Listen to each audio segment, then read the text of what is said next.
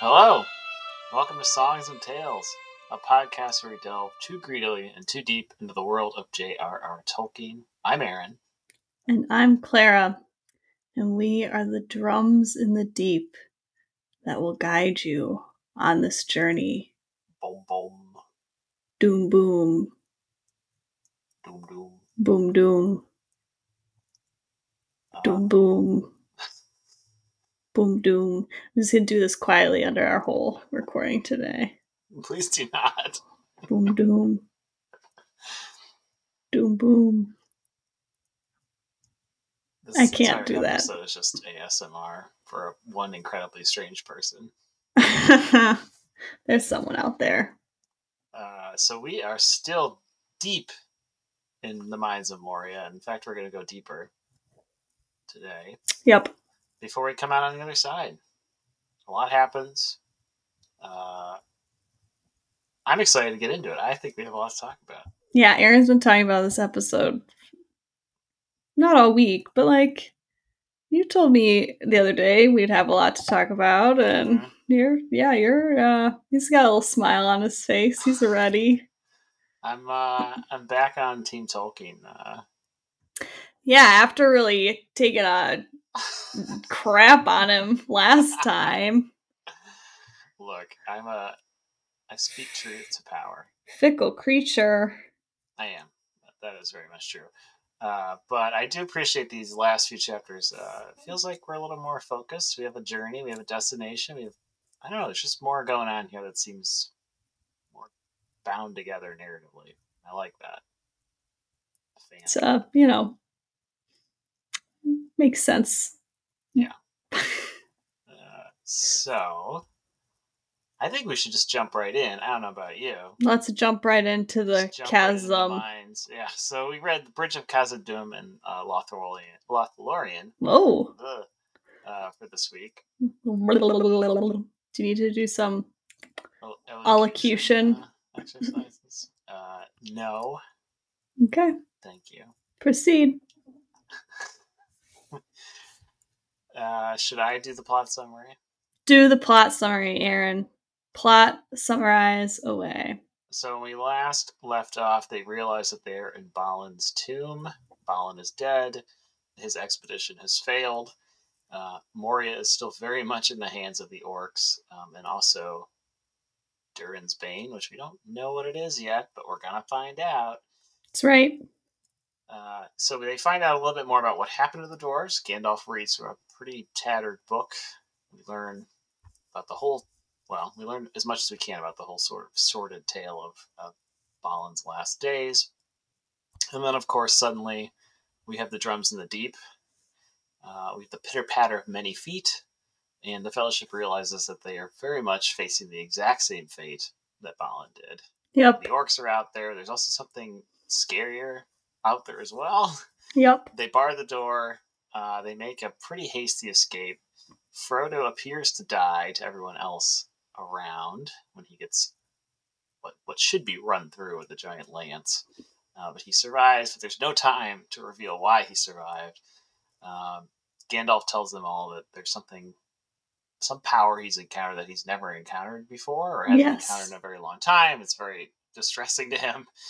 He says he barely was able to keep it at bay.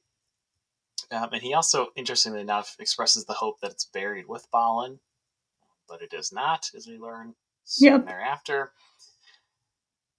The big event, of course, is Gandalf's, what we think anyway, is his final stand at the bridge. Right. So he discovers that it is a Balrog, and he's very much horrified by this discovery. Mm-hmm. He knows what it is that he's facing. I think some of the Fellowship have like a vague notion of what a Balrog is, but Gandalf, of them all, seems to understand most what the danger of this creature is. And he sacrifices himself. Clara is covering her mouth and laughing, and I'm not sure why. I'm so sorry. I'm looking up. I'm just Googling the Balrog. And I have to send you this. I gotta send you this picture. Go ahead. I'll continue with the summary. Yeah, keep going. So Gandalf seems to be the one who knows most of all what the danger of this creature is.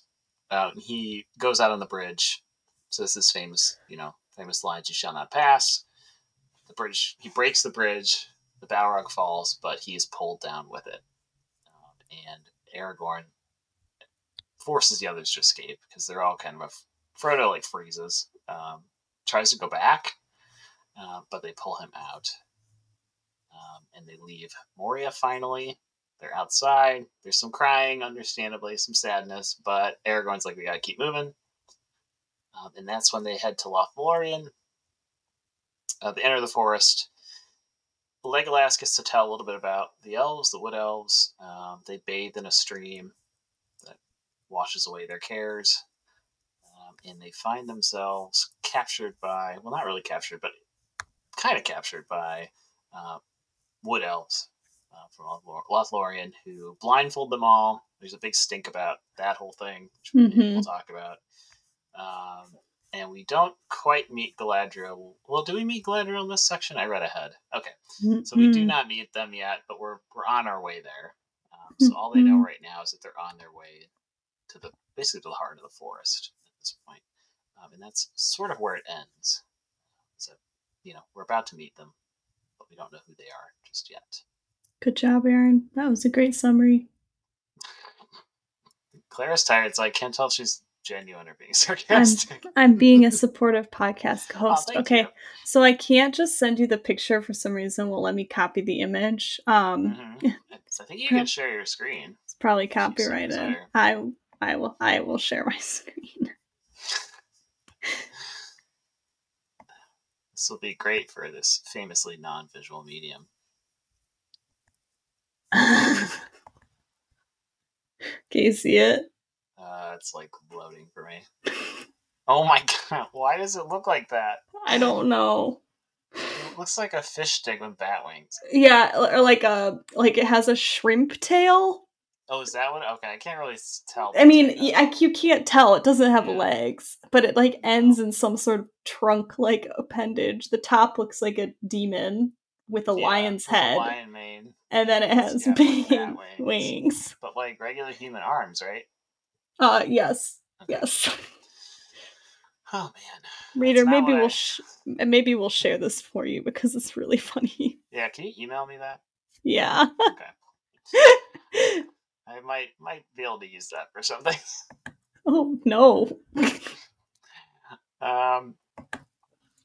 So yeah, a lot of action in this section. I think there's a lot of interesting stuff though, just in general about both the elves and the dwarves that we get here. And what I was first kind of struck by, and I know you saw the notes, is the role of greed. Mm-hmm. Particularly in the Khazad-dûm chapter, but also Journey in the Dark,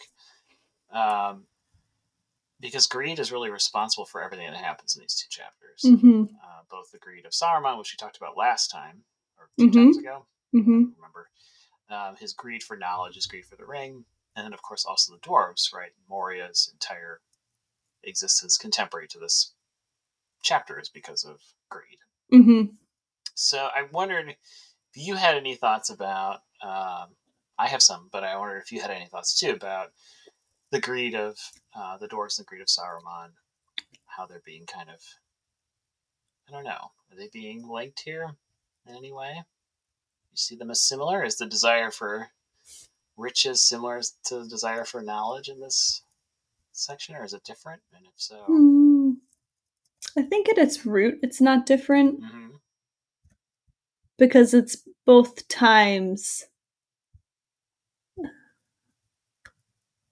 leads to some, I mean, it's a means to a bad end, or you're gonna end poorly no matter how you're greedy.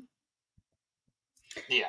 However, with Saruman, it seems to be sort of this internal rot that happens when he gets too greedy for knowledge, right? It's like he's corrupted and becomes bad. Durin,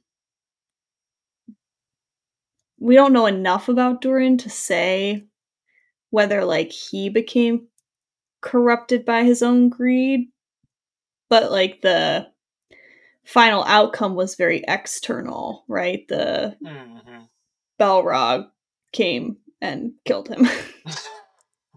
A very, very literal manifestation of the perils of greed, yeah. Does that make sense? So, like, yeah. Sauron's kind of... There's, like, no... At this point, anyway, he's not dealing with any sort of awakened monster because of his own greed, but maybe he is the monster because of his own greed, whereas, like, Durin was just bad because he was greedy, probably, we can assume. Mm-hmm. But the kind of outcome of that isn't that he was necessarily a bad guy. It was that something bad came in, yeeted him or whatever. Yeah, yeeted him. It did. He got yeeted by a Balrog. Yeah, I know. I agree with that distinction. Because, there's a difference in the... We don't get the sense that Durin's corruption is the same. If he is corrupted by, the desire for Mithril, right? Mithril's the thing. Right. Driving all of this.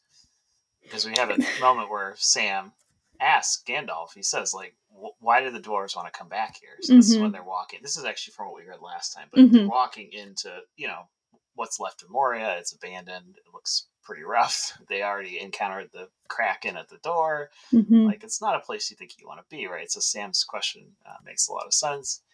And Gandalf answers, he says, for Mithril, the wealth of Moria was not in gold and jewels, the toys of the dwarves, nor in iron, their servant. Such things are found here, it is true, especially iron, but they did not need to delve for them. All things they desired they could obtain in traffic. For here alone was found Moria silver, or true silver as some have called it. Mithril is the elvish name. The dwarves have a name which they do not tell. Its worth is 10 times that of gold, and now it is beyond price. For little is left above ground, and even the orcs dare not delve here for it. Although we know that Sauron also covets Mithril. Interesting that that the dwarves don't speak its name. Yeah, I know. I guess it's like sacred, like Yahweh, right? Yeah, because it comes up a little bit later, like 2 sentences later. Gandalf says again. He says the dwarves tell no tale, but Mithril was the foundation of their wealth, and so it was also their destruction. And then, of course, they delved too greedily and too deep and disturbed that from which they fled. But so it's so priceless that they don't even talk about it. Right, they don't want anyone else to find it, right? It's a secret, yeah. It's a secret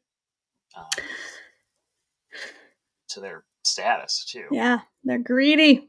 So it's really, it is really interesting though that that it's this kind of secret that's not a secret. It is desired by everybody else, but the dwarves kind of keep it a secret too. Right. And of course, Mistril's an elven name for it. From the Sindarin. Is this like mean to say that it's like, I'm thinking more about Sauron and the dwarves. Like the the greed of Sauron is like the greed of the wise, and the greed of the dwarves is like the greed of the kind of banal or like the stupid, right? Like, right, they're covetous of something physical, whereas Sauron is coveting the ring, which is a physical thing, but he's also like coveting all this knowledge about it, and it's like the way those different, I guess, like... Although there's kind of a way in which Mithril is the knowledge of the dwarves, if that makes sense. Like, sure, craft knowledge, maybe. Right, but are they greedy about that, or are they just like greedy about having it? Because to me, it seems like they just want it, and like and then the knowledge is secondary to that. Yeah, I mean, I think I guess right. It's hard to kind of separate the two, in some ways, though, right? Is it? Well, because they're not just hoarding it; they're like using it to make things. Sure, but then what do they do with those? Like, they're I mean, Frodo has his little mithril shirt, but like, what else are they doing with the mithril? I mean, we don't know. Right? I guess we don't really know that. Are they selling it, or are they keeping it for themselves? Because I think that is kind of. I think if we knew that, we could answer your question about if they are the same thing or not. I think if they're keeping it for themselves, then right, the argument kind of sways my way, and if they're selling it, then it sways your way. Yeah, I don't know. Do we know? I mean, I would assume they were selling it, right? They would have had to make money, and then like how money. Frodo got his little shirt from the dwarves, or well, Frodo got it. Bilbo got it from the dwarves in The Hobbit. Right. So we know that is, but interestingly, according at least to Tolkien Gateway, the helmets of the guards of the Citadel of Minas Tirith are perhaps made of mithril. Interesting. Yeah. And the Star of Elendil. Sure. And the second star, apparently also. So there's like a few items that it lists on here, but yeah, it's not a ton of things, so we don't really know. It seems to be like I guess it's unclear from what Gandalf says. Like all he says is the foundation of their wealth. So whether it's being hoarded or sold, that isn't necessarily clear. But it is interesting that it's this kind of it's power that comes from a different source, I guess. Right, the ring is the power of, I guess, knowledge, but it's also a channel for Sauron's will, right? Whereas the ring is like the power of control, right? Like, and like control of groups of people by exertion of the will of a powerful person. Right. And mithril is like the power of capital, right? Like the power, like right, like scarcity. Yeah. Yeah, they have this very finite, difficult to get, beautiful, coveted resource, which gives the dwarves a certain amount of power. Right. The power of things. Yeah. Right. Which is important to the dwarves too, because when Gandalf's reading from that book that's being kept as, Balin's journeying farther in, and then of course meeting his end, like half the text is talking about their destruction, but the other part of it, like the words that Gandalf makes out, are all related to material things, like gold, artifacts like Durin's axe is mentioned, and then of course there's this revelation that they found true silver. So it's funny that like the words that come up in this that are still legible are either them being like, we're screwed because there's a Balrog outside, or look at all the sweet treats we found. So there's this way, right, in which these things are being not so subtly right. And does Balin know that there's, like, I never understood, like, when he says we found true silver, is he like, oh, surprise, we found it, or does he know and he's like just saying we found it? Because I think that's interesting too, in terms of like talking about kind of like keeping the knowledge of mithril with the dwarves, if like other dwarves don't even know that that's what was in Moria. But Gandalf somehow knows, but he kind of knows everything. Right, and he's been there before. Right. So that's the other thing, but yeah, I don't know. I read it as they knew it was there, but and they found it. They found it without having to dig further for it, right? I think that's the message here, is that they found like a storeroom of it somewhere. Because elsewhere, I don't know if it's Gandalf says, right, that it's too deep in the mines, like for anyone to go for it. So yeah, I read it as they just happened to find some somewhere, and they were excited about it because it meant that they didn't have to. Right, they didn't have to work for it. Yeah, that they, that there is some still there. That's not down the fiery pit or whatever. Which actually isn't fiery at this point, but not yet. But it will be. But it is interesting too that like Moria's meaning is black chasm, or also Black Void, depending on. Yeah, it's not like a friendly place. No, like the name. It's so again, Sam. Sam is right to ask. Why are the dwarves going back here? Yeah. And who named it? What is Moria like? Who? What is that? That's a good question. Actually, I don't know. It's Cinderin, but Okay. do we know who named it? I don't. I'm wondering if it's an elven. The elves, like the elves, named it that. Mm-hmm. Because in the next chapter, Legolas mentions that they are aware of what the dwarves had dug up. Yes. In the mines. Mm-hmm. So I don't know. That's a good question. I don't have the answer to that. But yeah, maybe we can talk about the Balrog now. The price you pay for wealth. Yeah. And you had some questions about it. I literally have one. Uh-huh. Do you want me to ask you my question? Yes. Why is the Balrog not friends with Sauron? I'm confused and I need help. I don't understand this. Like, right. Why, maybe I'm just being, again, like, right. So this is one of those places where having read the Silmarillion, I think makes this more confusing, because if you don't know, you're just like, okay, well, this is just a bad guy. I mean, you can kind of just write it off as that. This is like a bad guy or girl, or truly they. I don't know that it has pronouns. We're gonna say bad guy. Yeah, bad guy. Anyway,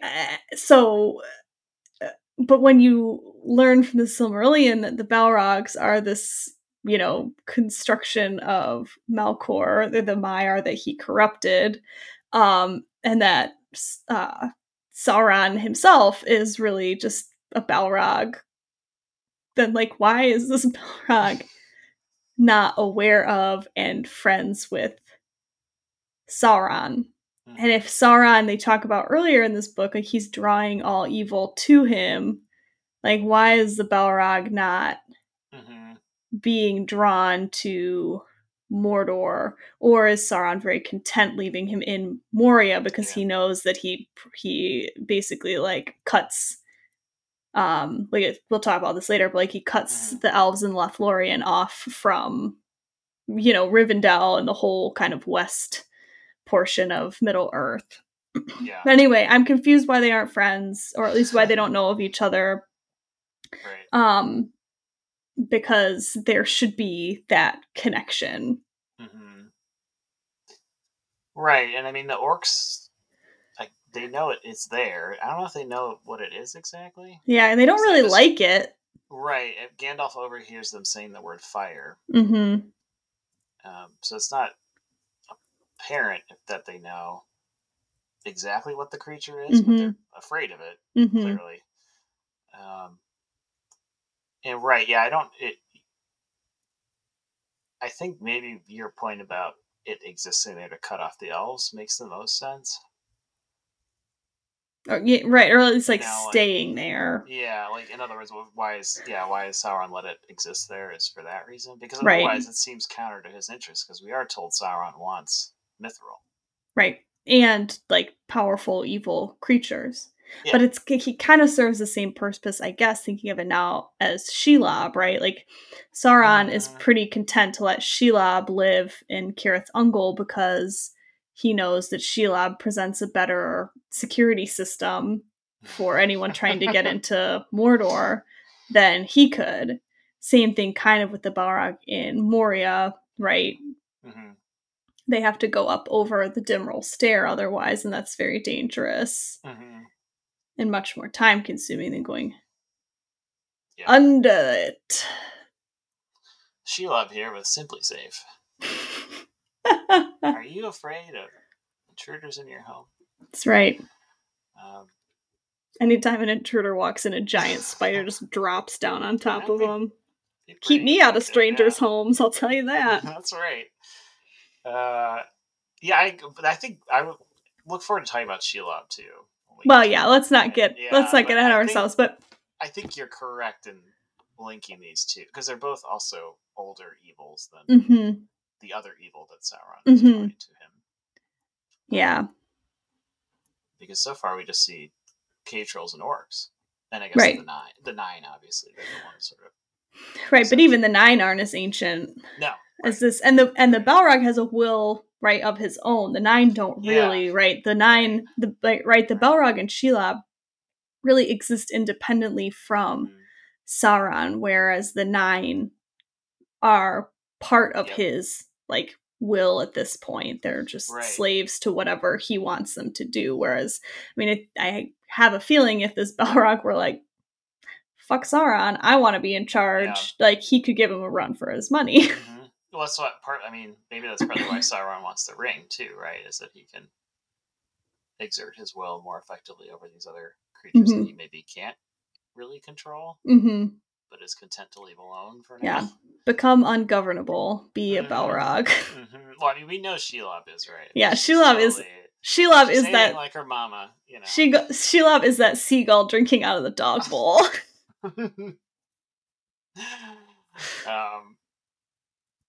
So yeah, I think it's partly that his will maybe isn't strong enough yet. Yeah. Similar to the way he can't break into Rivendell and Lothlorien. These other two very ancient places. There are limits to his ability without the ring to exert his full force over them. Right, and the Balrog, again, this doesn't really explain why he's not friends with Sauron, but I do think we kind of answered that question, even if he was. I think Sauron's just content to, whether the Balrog is aware of Sauron or not, who even knows? And if Sauron is aware of the Balrog, which I would kind of assume he is, because he sort of knows what's going on in the wide world, I think Sauron's just content to let him hang out. But the Balrog really doesn't seem like he cares much about the ring, right? Like, we've seen, there's even like the mention that, you know, the Kraken or whatever, you know, goes after Frodo first. Like, evil things are kind of drawn to Frodo, and it's, to me, the Balrog doesn't seem like that's like his, I don't know, he just doesn't seem to care so much about it. No, he seems more like he's interested in Gandalf. Yeah. Correct, yeah. Because they're these oppositional. Right, and they have that battle of wills, which is very cool. Yeah. Like, not as much, probably more magic than we've seen. Yeah. I mean, we don't even see it. It kind of happens off stage. Again, I think that's maybe where Tolkien's writing ability sort of failed him. So he's like, well, we're just going to have this happen, and then Gandalf will tell us about it. Later, yeah. Right, but Gandalf puts a spell on the door, but it's interesting to understand the way magic works in this world, because we don't really see a lot of it, so it's hard to understand. I think this is maybe one of the only instances where it's like, it seems like magic is very connected to, right, like a person's force of will. Yes. Yeah. Exactly. So like Gandalf wills the door shut, but then the Balrog's will overpowers Gandalf and breaks his spell. So it is, it's very much like exerting your mind power over the other person. Right. It just raises interesting questions about the Balrog as sort of a conscious being instead of just a monster. Even though it is a fallen Maiar, it apparently still has enough of those qualities to it that it can go toe-to-toe with Gandalf. And even the suggestion is that Gandalf's not powerful enough. Oh, yeah. I mean, yeah. Although, of course, later we learn. He is, but... and yeah, Tolkien has a letter about the Balrog fight, where he says that it's Gandalf's sacrifice is a way of atoning for the failing of wizards in the world, especially Saruman, but that this sort of becomes a way of redeeming wizards. So it is kind of this like Christ moment, right? Of going, you know, facing death, facing evil as a way to redeem the world, or in this case, wizards. Right. And I even think that like his kind of the fact, because you don't, it's like hard to think of it as sacrifice as much in the book because, you know, he smotes, I don't know, he breaks the bridge. And then the Balrog falls, and then the whip comes up and gets him around the ankle and pulls him down, and he just kind of is like scrambling and then like falls.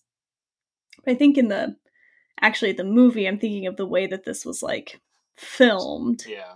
And there's that pause when Gandalf's kind of on the edge and he's holding on and like presumably could maybe pull himself up, but then lets go. And I think that that's sort of like, you know, it doesn't, in the book, you don't have so much of an indication that this was a sacrifice. It more seems that it was an accident. Yeah, I mean, Tolkien uses that word in the letter. Otherwise, I would not have thought. Yeah, I don't read it as very sacrificial, other than the fact that he's like, I have to fight this thing. You can't. But even then, it's like, well, duh. Yeah. Who else would? It's just, so, I mean, there's all these references, and it does feel very much like a battle of good and evil. Gandalf refers to it as devilry at one point. We're constantly told about this, like, growing fire visible from deep underground. And, of course, the Balrog emerges from it, so it is very much this kind of creature of, the Inferno. Yeah, because it doesn't emerge until they're at the deepest. Correct. They, like, go down, right? They have, I mean, he appears when they're at, like, the upper levels, but he doesn't actually, like, we, the reader, right, and the you know, everyone but Gandalf doesn't actually, like, see the Balrog until they're, like, down at these low levels. Can you imagine they're, like, going down these stairs in the dark? Yeah. I was just thinking about that. That sounds terrible. There's no, and they're intentionally treacherous as a defensive mechanism. Like, everything in here, nothing in here is OSHA compliant. No, there's no railings. All the bridges are really narrow, so that if someone were to attack this place, they could just be picked off on these narrow stairs by archers. Right, it's pitch black, as we talked about last time, for most of this. And they're kind of guiding themselves by airflow half the time. Yes, and like feeling along like a wall. So not only that, but then suddenly you have this like orange glow coming from beneath you. Right. Which would also be unsettling for a lot of different reasons. So I don't know. I think the Balrog and Sauron have a lot in common. I think they could be very good friends. If they wanted to. Yeah, but the Balrog's independent, and I appreciate that. You appreciate that. Also, Khazad-dûm is just the dwarves' name for Moria, in case anyone was curious. Like, that's what they called it before Durin died. Right. Right, so it wasn't named the Black Pit to begin. So that's the elves, presumably. Yeah. Which is interesting, because the elves have never been in there. No, but they've apparently gotten rumors of it, and Lothlorien, it seems at some point evil came out of the mines. Some kind of evil came out of the mines at one point or another, and the elves had to push it back. But right, they don't go in there. For some reason, Aragorn went in once, but we don't know why. Yep. And Gandalf went in, and we kind of know why, but not a whole lot about it.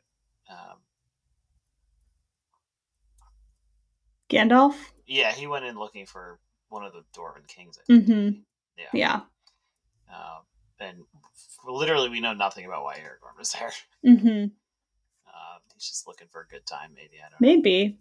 Just looking for an adventure. Set out on the highway. That's right. But this Balrog's just been hanging out in here for centuries. Yes. The price of the greed of the dwarves. Now, do we think the Balrog came out of this pit that the bridge goes over? Maybe. Yeah, I don't know. Like, where did it, I'm thinking about... way down, wherever they got to. It sounds like they were digging and digging, and I don't know, they, like, opened up a chamber, and this thing just came out. Yeah, in the mines. Like. Mm-hmm. In the mines. Where a million Balrogs shine. This actually brings me to a somewhat crazy theory I have about. Go ahead, please share. Mines. Are you interested? It's about Snow White. No, but it has to do with shining mines. In some ways. Yeah, go ahead. Okay, so my crazy theory about Mithril is that it sort of has a similar place in this story as uranium does in our world. Do you know what color uranium is? Is it glow? No, that's radium. That's radium. Yeah, radium glows. Correct. Yeah. Uranium is also silvery white. Okay. And don't ask me questions I don't know the answer to. I'm not a chemist. I didn't know it was that either until I looked it up today. So. And Mithril, of course, as you talked about, is the Sindarin word for gray and brilliance mixed together. Great. Light gray and brilliance. Silvery white. Bright. Yeah. And so I was thinking about this because Tolkien actually talks about the A-bomb a couple points in his letters. Interesting. Okay. So in August of 1945, like right after the A-bombs were dropped, he writes to his son, Christopher, and he says, the news today about atomic bombs is so horrifying one is stunned. The utter folly of these lunatic physicists to consent to do such work for war purposes, calmly plotting the destruction of the world. Such explosives in men's hands, while their moral and intellectual status is declining, is about as useful as giving out firearms to all inmates of jail, and then saying that you hope this will ensue peace. And elsewhere he talks about, he has this really brief line, which I find fascinating, in a letter to his editor from 1952, right after the British tested their first atomic bomb. Mm-hmm. He just talks about, he's kind of struggling to write at this point. He says, this charming house has become uninhabitable, unsleepable, and unworkable, and racked with noise and drenched with fumes, such as modern life. Mordor in our midst. And I regret to note that the billowing cloud recently pictured did not mark the fall of Barad-dûr, but was produced by its allies, or at least by persons who have decided to use the ring for their own, of course, most excellent purposes. And he's talking about this first atomic bomb test. Interesting. So I was thinking about that here with this, like, pursuit of this very particular mineral, and it awakens this, fairly world-destroying evil. Mm-hmm. It wipes them out entirely. The dwarves, and it threatens Lothlorien. And obviously he talks about, the A-bomb is the ring in that letter. Saying it.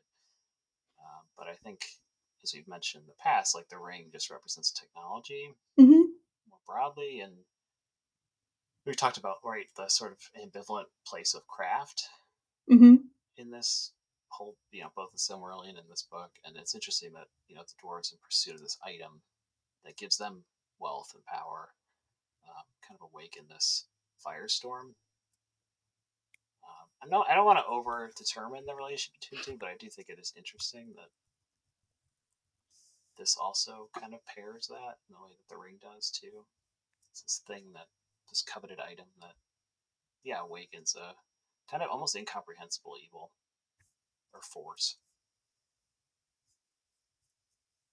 So that's my wacky theory about Mithril.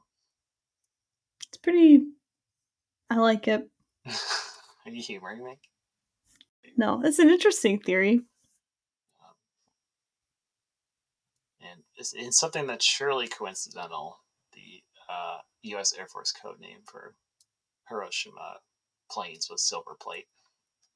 Interesting. Yeah. That is coincidence. This definitely coincidence, but it is kind of interesting. Well, and interesting too, if we want to, you could draw that out further. Maybe, like, it's obvious that mithril is a thing that people, besides the dwarves, did want.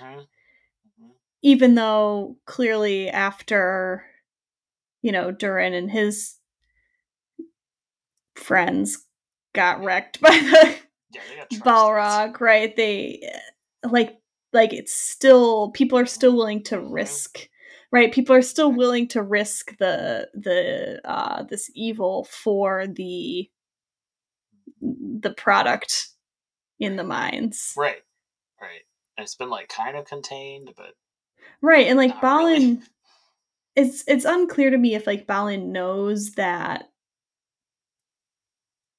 like knows the details of what Oh, like what happened in happened? Moria, right? Like the elves Yeah, clearly, right? The elves clearly have a clue, but they're not talking the dwarves and the right? elves, so And so the dwarves are just like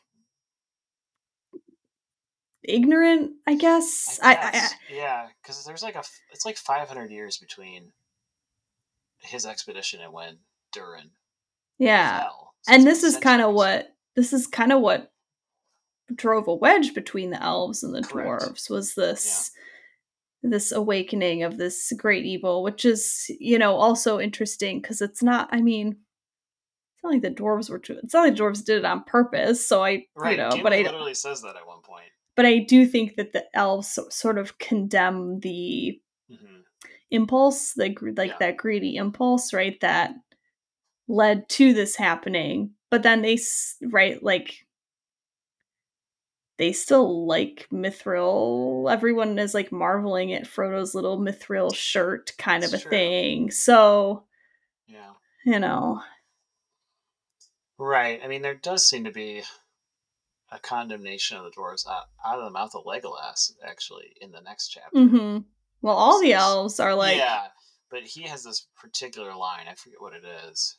He and Gimli kind of have a little bit of a spat again. They've had it before. see, they're I all forget spatting. whose fault it is.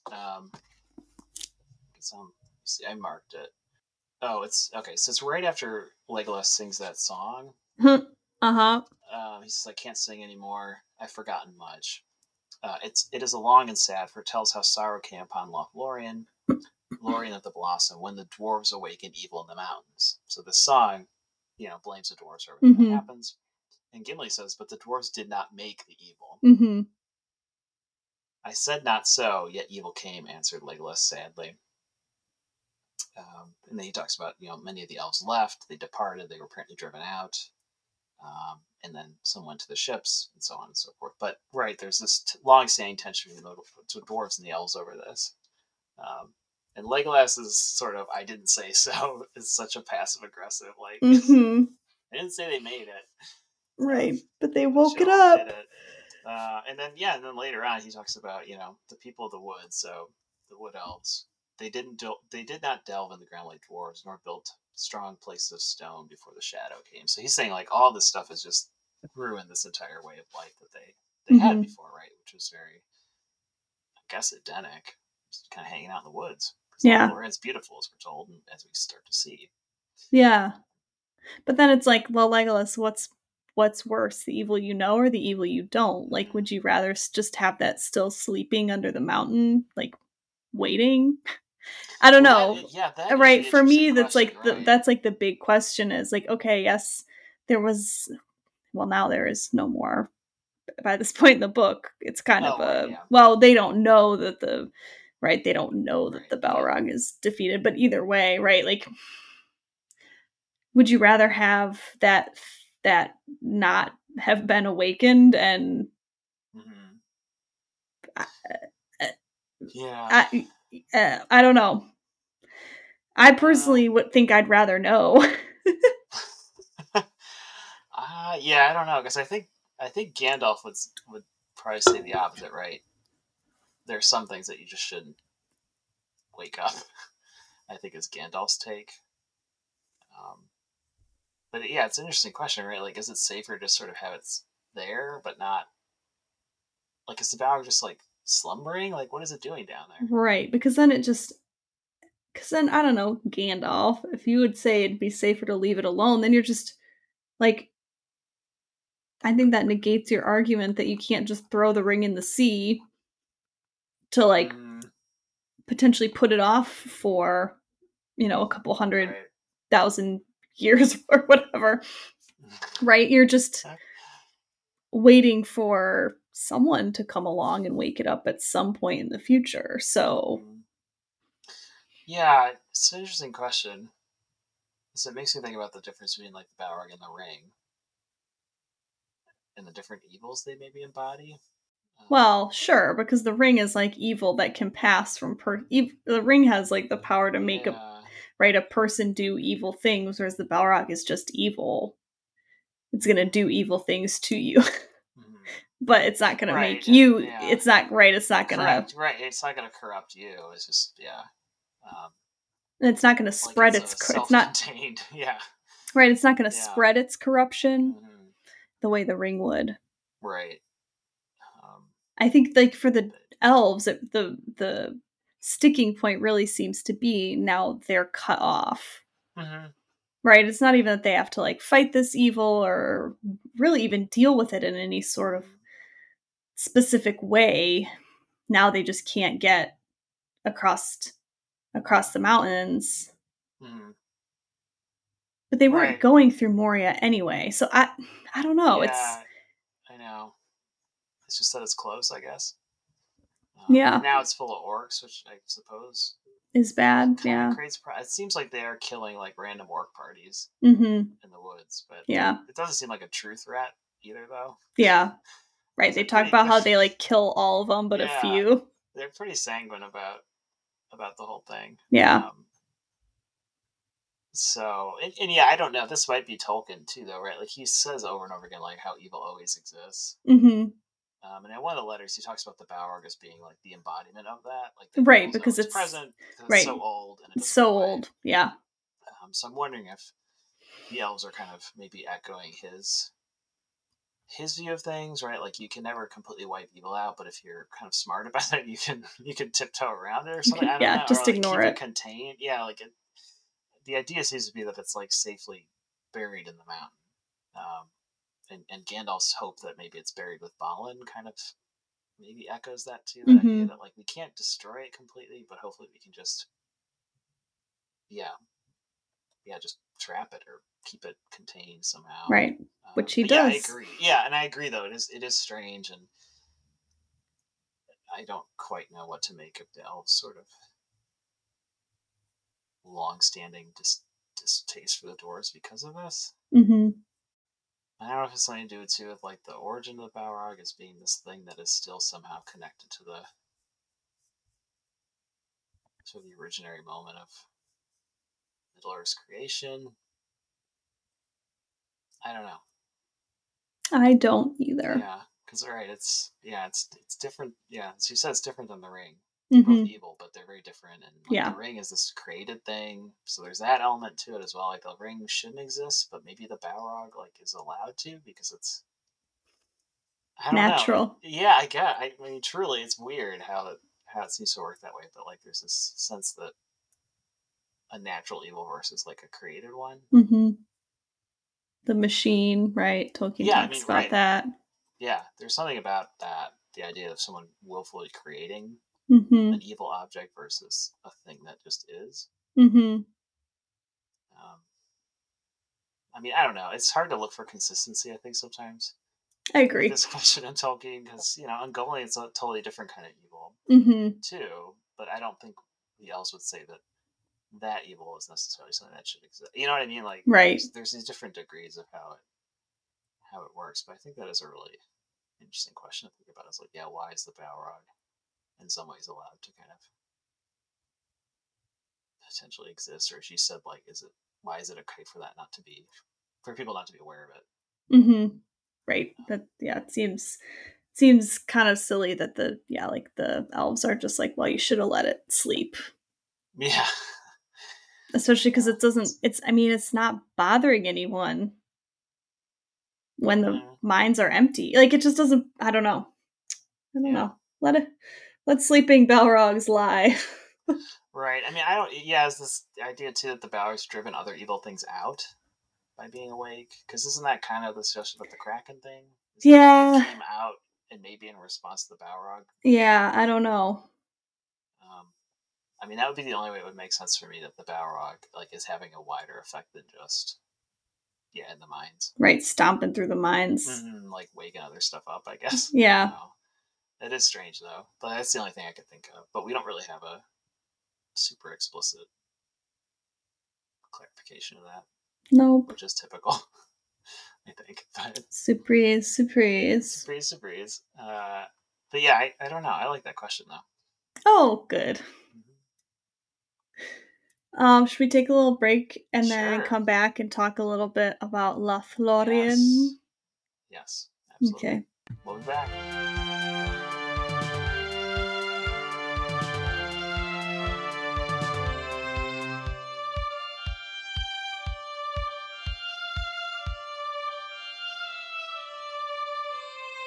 You thought we'd leave you, but we came back. Mm-hmm. But now I need everyone to put your blindfolds on. That's right, because you can't see what's about to happen next. We're about to go into Lothlorien. And no one's allowed to see how you get there. That's right. Except for Legolas, and I guess is it Aragorn is also, I don't know. Somebody else was allowed technically in that. They're gonna turn you around 10 times and push you. Yeah, so we go from the mines to Lothlorien, two very different places. And you brought up the really important point, I think, that we are kind of repeatedly told that Lothlorien is this place outside of time. Yes. So do you want to start there? Yeah. I think so. Unless there's somewhere you think makes more sense this time. Yeah, no, that's okay. Yeah, so like Lothlorien is, I mean, we are literally told like this feels, I'll find it in the text. Like Frodo is like, this feels like I'm not even in Middle Earth anymore. They get to take their blindfolds off after a while. They do, yeah, eventually. After all that fighting, they finally get to take them off. So Frodo gets to like walk around Karen Amroth, and it's very beautiful. There are a lot of beautiful trees and these golden flowers, and it's very sylvan. Right. And the text says, the others cast themselves down upon the fragrant grass, but Frodo stood a while, still lost in wonder. It seemed to him that he had stepped through a high window that looked on a vanished world. A light was upon it for which his language had no name. All that he saw was shapely, but the shapes seemed at once clear-cut, as if they had been first conceived and drawn at the uncovering of his eyes, and ancient, as if they had endured forever. He saw no color but those he knew, gold and white and blue and green, but they were fresh and poignant, as if he had at that moment first perceived them, and made for them names new and wonderful. In winter here, no heart could mourn for spring or summer. No blemish or sickness or deformity could be seen in anything that grew upon the earth. On the land of Lorien there was no stain. So, nice. Perfect. It's like Duloc. It is a perfect place. Avalon, yeah. Yeah. Valinor. Yeah, right. Right. He is like he says there's a light that his language has no word for, and that light certainly has to be like the light mimicking the mingling of the trees at noon or whatever in Valinor. Because that's not something that a hobbit would have language for, because that's not theirs, right? It's not their mythos. But yeah, like there's also earlier in the text, like the sun rising reminds Frodo of the summer sun, even though it's the middle of winter. Right here, there's the text saying like no one mourns for spring or summer in the winter here. So like, the seasons are kind of all jumbled up. The trees don't lose their leaves in the winter. They just turn golden. So like, it just, not only does it feel very ancient, but it also doesn't seem to be following the like rules of the seasons of Middle Earth. So it's out of time in the sense that it feels old, but it's also like literally out of the rhythm of the natural world here. I'm curious about your thoughts regarding all of this. All this. Like, Yeah. is this a good or a bad thing? Mm-hmm. We're told in the text also that like Lothlorien is an island, and as we mentioned earlier, like the elves are sort of stranded there because they can't get to the west because they can't cross the Misty Mountains. And even like when Pippin is like, "Oh yeah, the Grey Havens, they're near where Yeah. like our little lives are," and Haldir's like, "Oh, tell me about them. I want to know." Like he's so excited to learn that like this place actually exists. But I'm curious to know, like, do you think it's good or bad that these elves are living in this place that just like doesn't, I almost want to say it doesn't exist on Middle Earth because it kind of doesn't. It like Yeah. exists on Yeah. like a bubble plane, Mm-hmm. right? Yeah. I think oddly enough, Sam expresses that the best when he says, "I feel as if I was inside of a song." Mm-hmm. When he talks about being in Lothlorien, this idea that it's something that exists outside of not just history but like reality as they Mm-hmm. understand it. Yeah. And it's even different than, as you said, like the other elves they've encountered. Because Sam before that says, I always thought of the elves as people, the moon and stars, but here, the sun. It's the sun's as bright as just a new day or something. So this idea, Mm-hmm. right, that they're even different from the other elves we've encountered, Rivendell. Um, yeah, I don't know. Yeah, I'm trying to think how to like articulate if it's good or bad or not. Um, and maybe my like Or neutral. my Yeah, maybe my I'm lawyer my lawyer answer is a bit of both. okay. Yeah. Um, because it's clear that on some level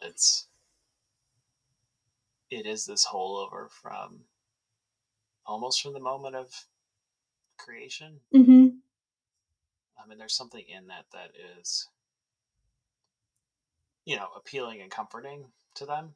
Like after the sort of defining moment they've just gone through is Gandalf's apparent death, and Mm-hmm. they're all grieving, and they happen to come into Lothlorien, and Lothlorien seems to ease that Mm-hmm. burden. Quite literally, when they bathe in the river. Yeah, they have like a baptism, right? As they like cross, Yep, right? They're like cleansed. yep, yep. Yeah, the river is described as cleansing of their hurts, and Mm-hmm. seems both physical and Mm-hmm. emotional or mental or spiritual or however you want to talk about it, right? So there's this way in which it exists in this other plane of existence, really. Um, that I don't know. It's something that is kind of appealing, but also it's clear can't exist for much longer. Mm-hmm. There's this idea, right, that the kind of the borders are closing in. It's this shrinking world. We get a line too at one point about, oh, where is it? I marked it in here. I forget who's talking. It's one of the elves, I think. I don't know if it's Haldir, maybe. Yeah, it is Haldir. He says, "Some there are among us who sing that the shadow will draw back and peace shall come again. Yet I do not believe that the world about us will ever be again as it was of old, or the light of the sun as it was aforetime. For the elves, I fear it will prove at best a truce, in which they may pass the sea unhindered and leave Middle Earth forever. Alas for Lothlorien that I love! It would be a poor life in a land where no malern grew. But if there are malern trees beyond the great sea, none ever poured of it." So it's this place that it's almost a way in which it's like its persistence is kind of unnatural too. Mm-hmm. If that makes sense. Like it's not Mm-hmm. supposed to be. It's this weird bubble, that's not supposed to exist, but somehow does. And And I don't I know if like oh, go ahead. maybe no, I was gonna say I don't know if maybe when we get to the next chapter, we have a sense of some of what's preserving it.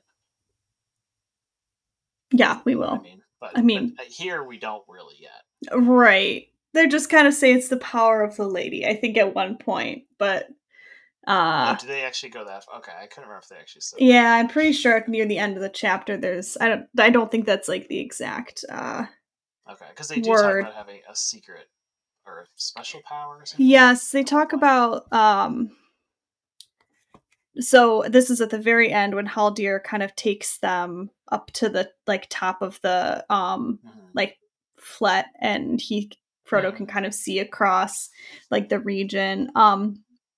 And he says, in the midst upon a stony height stands Dol Guldur, where long the hidden enemy had his dwelling. We fear that now it is inhabited again, and with power sevenfold. A black cloud lies often over it of late. In this place you may see the two powers that are opposed to one another, and ever they strive now in thought. But whereas the light perceives the very heart of the darkness, its own secret has not been discovered, not yet. Yeah. Yeah, and there's another point too where it talks about like the sun that's on Lothlorien can't light beyond it either. So it's really strange. Like it does seem to exist on an entirely different time scale. Or yeah. And it says, okay, so this I did find the thing okay. I was looking for where you said like we don't know what like is causing this. So this is right after Sam says he feels like he's inside a song, and Haldir says, "You feel the power of the Lady of the Galadrim. Would it please you to climb with me up Ciaran Amroth?" So he does say like, okay, it's obviously little Girdle of Melian vibes. And like yeah, definitely Girdle of Melian. I think I'm glad you read that quote about Haldir saying, you know, I haven't heard about any Melorn trees growing right in the West, because I do think, because I don't know if it's a good or a bad thing that Lothlorien is so isolated. I mean, I guess gut reaction is like it's a bad thing because isolationism is never a great isolationism is never a great political strategy. However, I do think, you know, like the beauty of Lothlorien is something that should be preserved, and if its isolation is sustaining that, then you know. But I also think it's a sad and bad thing for the elves who live there, because it's such an approximation of Valinor, and such a like ideal place for them to live in Middle Earth. It makes them, they want to go west, but also they obviously don't. Like Haldir's very curious about the havens, but then he's also like, I'd be sad to leave the Malorn trees, and nobody has said if they grow over the sea. Right? So it's like they're kind of attached to this like earthly paradise, and it distracts them from, I guess, what would be like the heavenly paradise of the elves in Valinor. And they can't see that, right? Like that's obviously the ideal. And also it's like kind of the same as Lothlorien. Right, but they're so removed from everything. I guess they don't know that, right? I mean, they don't seem to have any kind of. And I like what you said. The trees are important to this whole thing. Because even Frodo gets a sense of it. Yeah. We're told when he's climbing up when he's about to climb up the tree, he puts his hand on the bark. And it says, never before had he been so suddenly and so keenly aware of the feel and texture of a tree's skin and of the life within it. He felt a delight in wood and the touch of it, neither as forester nor as carpenter. It was the delight of the living tree itself. So there's this way in which Lothlorien too, like nature is just hyper present in a way that we have never seen up to this point, and that seems to be the source of this delight, right? And Frodo is given a fractional glimpse, I think, of what this place means to Haldir, right? Like why it's like if there's no mountain trees, like it's gonna be, what's that gonna be like? Because it's such this living presence for them, and Frodo's only getting, I think, a glimpse of that feeling. Like there's this way, right, in which they're kind of all tied together, the elves and the trees. There's this like symbiotic relationship with them that they can't imagine another way of existing. Right. And for anyone who hasn't read this, the trees are all silver and gold. Yeah, the bark. Yeah. So we get a lot of tree imagery. Galadriel's worked really hard to make this. And I don't know if we know this, but they seem less interested in the sea than all the other elves we've encountered. Like they're intrigued by it, but they seem less drawn to it. Yeah, and I don't know if that's just because they can't go, like they know they Yeah. can't get there. But I also think that it's like they're really happy in their little, you know, their little hamlet. Mm-hmm.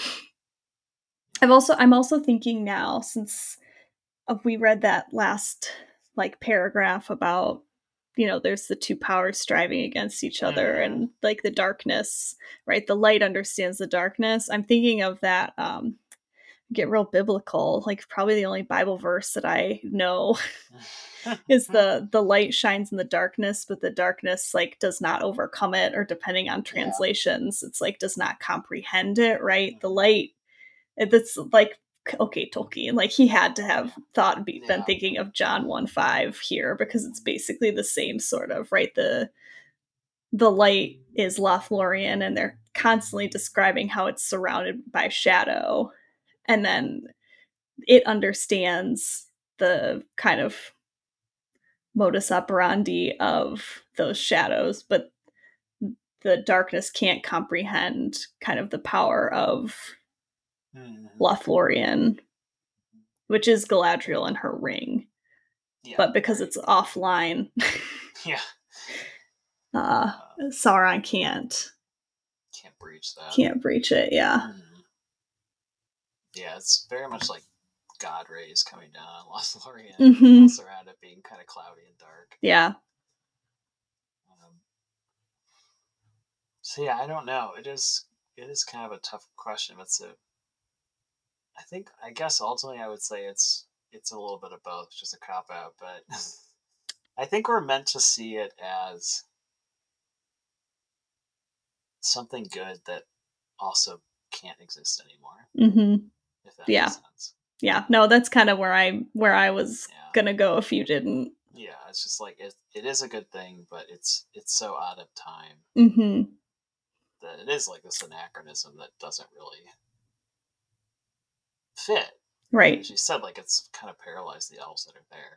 Right. And it highlights the like fading, certainly, of the elves. Oh, for sure. Absolutely. Yeah. Right. Even just kind of the setting, like the fact, even though, the trees are like leafing in winter or whatever, there are some trees that are bare, right? They're there at a time of year where the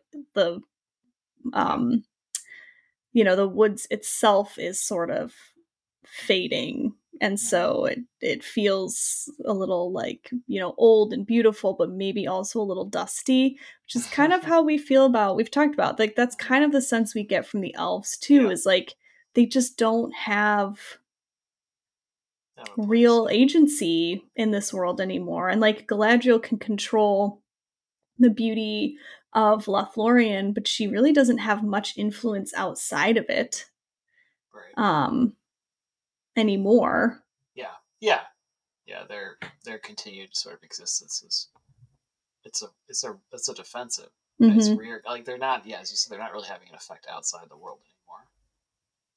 It's all in these increasingly shrinking pockets of space, like Rivendell and here. Even more so here, though. Yeah. But. And we'll see more. I mean, we've got a whole another chapter. I think in chapter 2 to discuss more about kind of Lothlorien and its strange power. I think there'd be something interesting to look at between Galadriel and Elrond in those chapters. Well, and looking at Lothlorien and Rivendell, I think is right. The two kind of locales, right? Right. I mean, in Tolkien in this chapter he makes a point to contrast Lothlorien with Rivendell.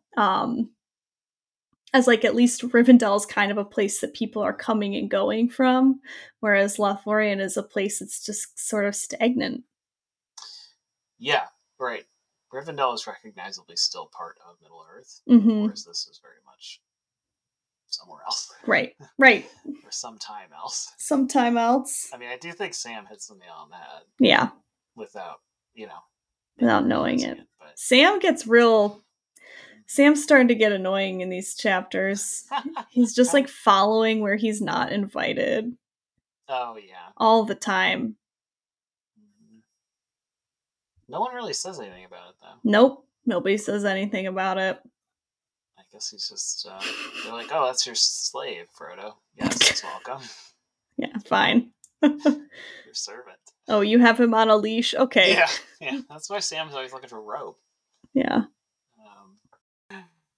Well, on that note, they are coming. We cannot get out. We cannot get out. Until next time.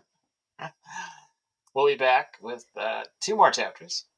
So, the Mirror of Galadriel, and then leaving Departure from Lothlorien. I forget what the name of the chapter is. It's the chapter after that when they leave Lothlorien. Yep. They get some treats and they farewell to Lorien. Yeah. They get some treats, they blow a kiss, and they say, "See ya!" Deuces. They get in some boats. They do. Anyway, thanks for listening. Yeah. As always. If you have any questions or concerns, reach out to us, as always. If you're digging a pit, stop. That's right. Let this be a cautionary tale for you. Don't try to dig to China. Right. You can't. It's getting warmer, stop digging. And you will dig up a Balrog. So, consider that your friendly advice from us, your 2 favorite podcast co-hosts. Please be safe from Balrogs and any other evil things until we meet again. And if you are going to dig in your yard, call the gas company first. That's actually the most important. Because that's the modern equivalent of waking up Balrog. Yeah, that's correct. Make sure you call Miss Dig. Yeah, Miss Dig. Before you go crazy with your Ditch Witch. All right, everyone. Until next time. Bye-bye. Bye-bye.